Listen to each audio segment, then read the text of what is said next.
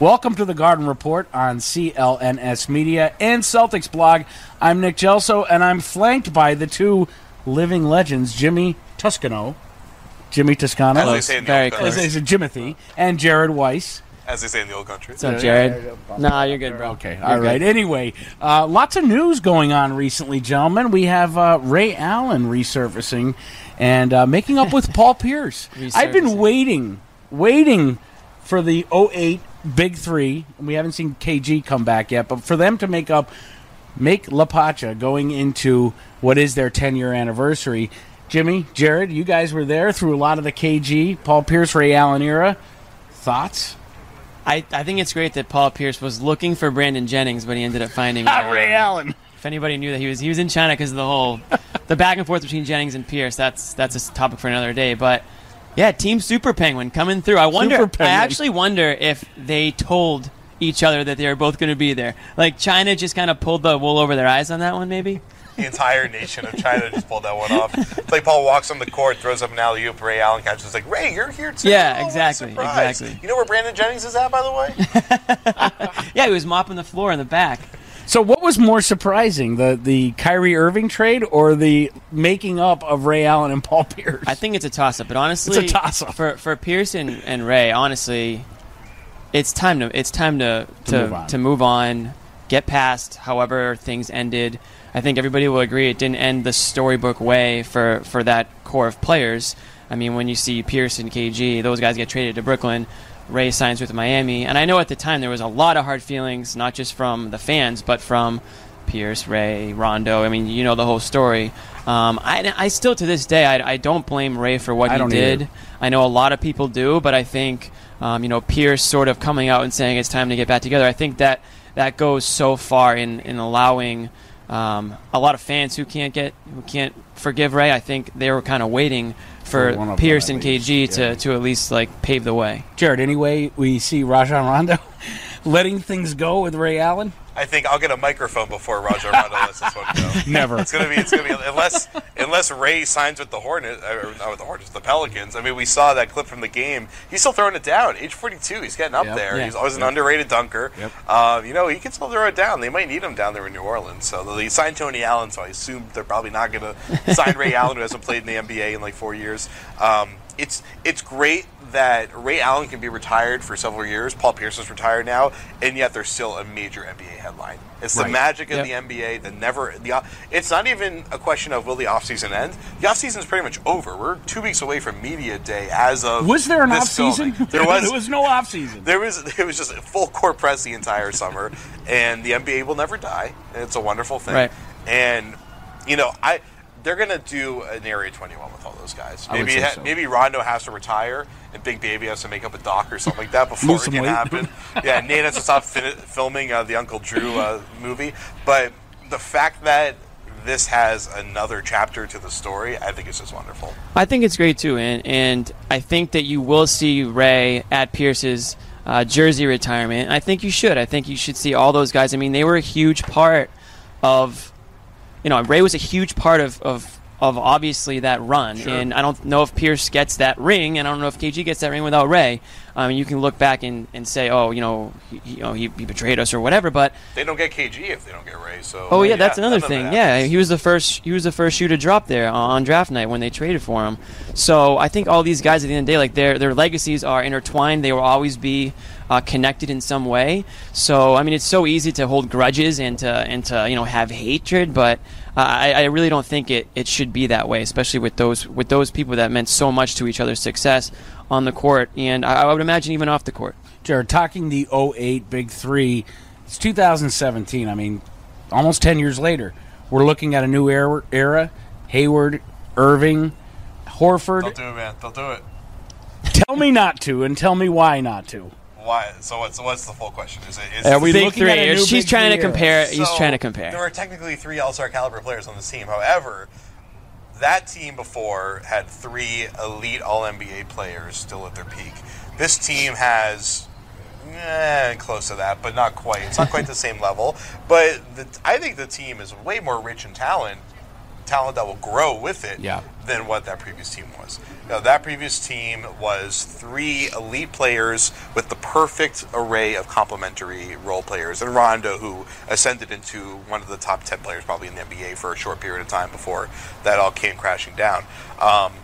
This team, with the projection that Jaylen Brown is on now, Marcus Smart still could get there. Terry Rozier, probably not going to be at that level, but he could be a very good player. And then, of course, Jason Tatum. I mean, they're projecting to have potentially 5, maybe more than that, all-star caliber players within their primes at the same time. And that's something that almost no team in history has ever pulled off.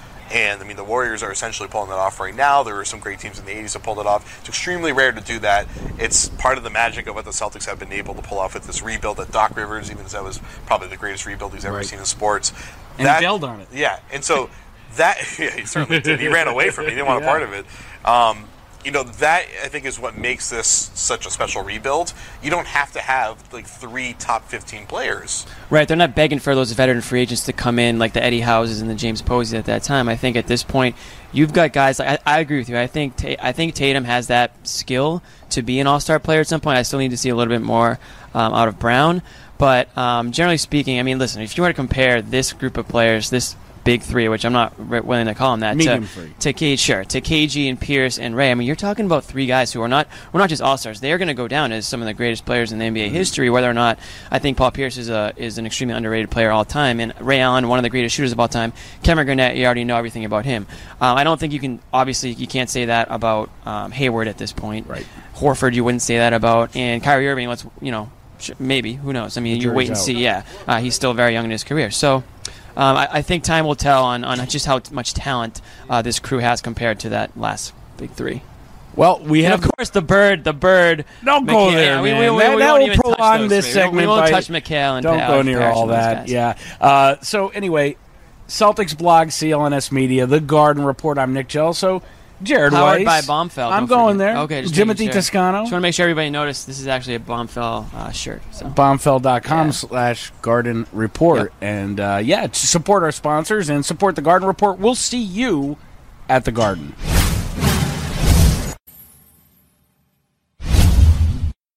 All right, fellas. Are you looking to expand your wardrobe but just don't have the time? Bombfell is here to change all of that for you. What's Bombfell, you ask? Well, consider it your personal stylist. Answer a few questions and poof, clothes are sent to your door. And get this, when you sign up, you pay $0. You only pay for the clothes that you keep, and let me tell you from experience, you're going to want to keep them. Every piece of clothing is handpicked for you by your stylist. They'll email you their picks, and you can make some changes, or you can just say, hey, send them. I like what I see, send them. It's a super flexible, no-commitment relationship. And don't we love those? If you did want to return something, it couldn't be easier, as Bombfell's resealable shipment allows you to send it back immediately. My stylist picked out the perfect pair of pants for fall for me. I might even have her send me a second pair in a different color. Let's be real, you could use a fresh pair yourself. So listen up. I talked to a couple people over there, pulled a few strings, so now, if you go to bombfell.com/garden report, you'll get $25 off your first purchase. That's right, $25 off. That's BOMBFELL.com/garden report. Bombfell, open and close. Get it like close?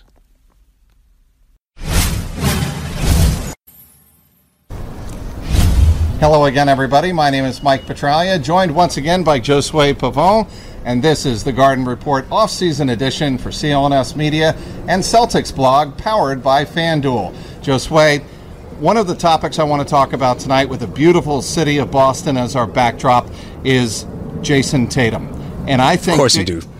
Jason Tatum, I think, is going to be arguably the most important rookie to make his debut in Celtics green in the last generation, going back to Reggie Lewis as far as 1987, when Reggie Lewis was a first-round, 22nd overall pick for the Celtics back then. He was joining an NBA champion back at that time, and certainly a team that would was competing year in, year out for an NBA title. I think you go back as far as Larry Bird in 1980 and Kevin McHale in 1981 to find an impact rookie with so much on his shoulders going into a season. Yeah, I agree with you 100%. I love that comparison, Trax, because this is a first-round rookie, a top-3 pick who's going to be going to a team that's looking for championship aspirations. And just like in the same situation with Larry Bird, Reggie Lewis, I mean, Reggie Lewis is probably the last one, so I love that comparison.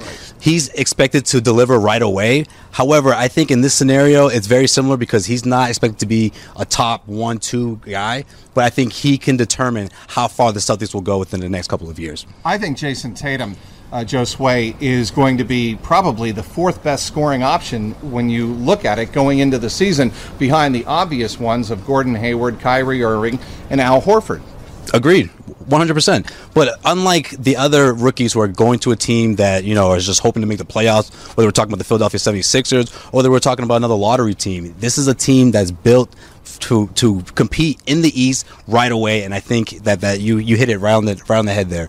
Third, fourth option within the next couple of years as he blossoms. I think that's how good the Celtics will be as well. And you know why, Josue, I don't think the Celtics and Danny Ainge and Brad Stevens are worried about it? Because Jason Tatum comes from the Duke pedigree, and obviously Kyrie Irving does too. But Jason Tatum has been in big pressure games for the Duke Blue Devils. He knows what it's all about, and I think making the move here to the Celtics with as much as going to be on his plate and all of the expectations that are going to be there, I don't think it's going to faze him. I don't think so either, Trax. I think he's ready for this. I think, the fact that the Celtics traded away the number 1 overall pick to get him shows how much they loved him. They loved him from the beginning of this draft process. They went out and got him. He has the tool. He certainly passed the eye test. I mean, we saw what he did in Summer League. I know it's just Summer League, but we're talking about a guy with tons of athleticism, can get to the rim, can hit the mid-range jump shot, has the extension that's very hard to defend in the NBA. And I think he's a very promising player for this Celtics team, along with the rest of the NBA draft class. I mean, he's right up there. Two other rookies, I'm sure Celtics fans out there are going like, hey, Trags, Joe Sway,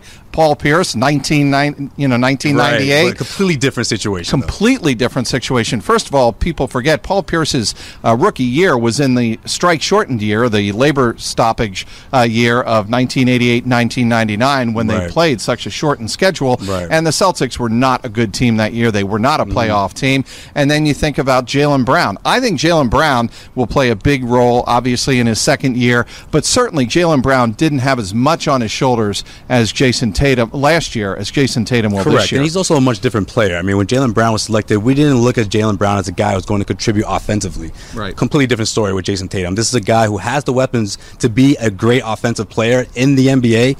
Whether it's year 1 or year 2, I think it's safe to say he's going to have a bright future in this league. All right, I want to move on real quickly, Josue, to the positioning of Al Horford and whether or not it really matters.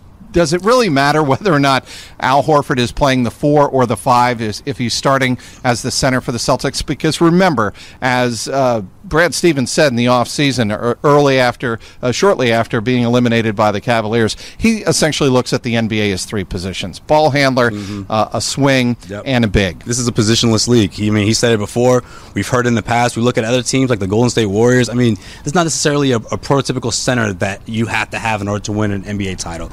I see Al Horford as the center of this team, the last line of defense, Marcus Morris in front of him, and then in the backcourt you have guys like Marcus Smart, Jaylen Brown. We have to figure out how this team's going to coexist defensively, but I think those are the guys that you're going to see as some of the top defenders on this team. Whether or not Al Horford plays the center or plays the 4, it really doesn't matter. I think he's going to have a lot of the offense is going to have to go through him. Correct, still. Just like we saw last year. Exactly. Same situation for Al Horford. Not much has changed for his role. It's going to be the guys around him that's going to dictate how things go on both ends of the floor, I feel like. All right, Josue, isn't it great to have the city of Boston behind us and thinking we're going to have basketball at TD Garden just less than a month away on October 2nd when the preseason gets underway with a game against the Charlotte Hornets. Of course, the season opener is October 17th in Cleveland. We'll have you covered on CLNS Media. This has been the Garden Report off-season edition, powered by FanDuel.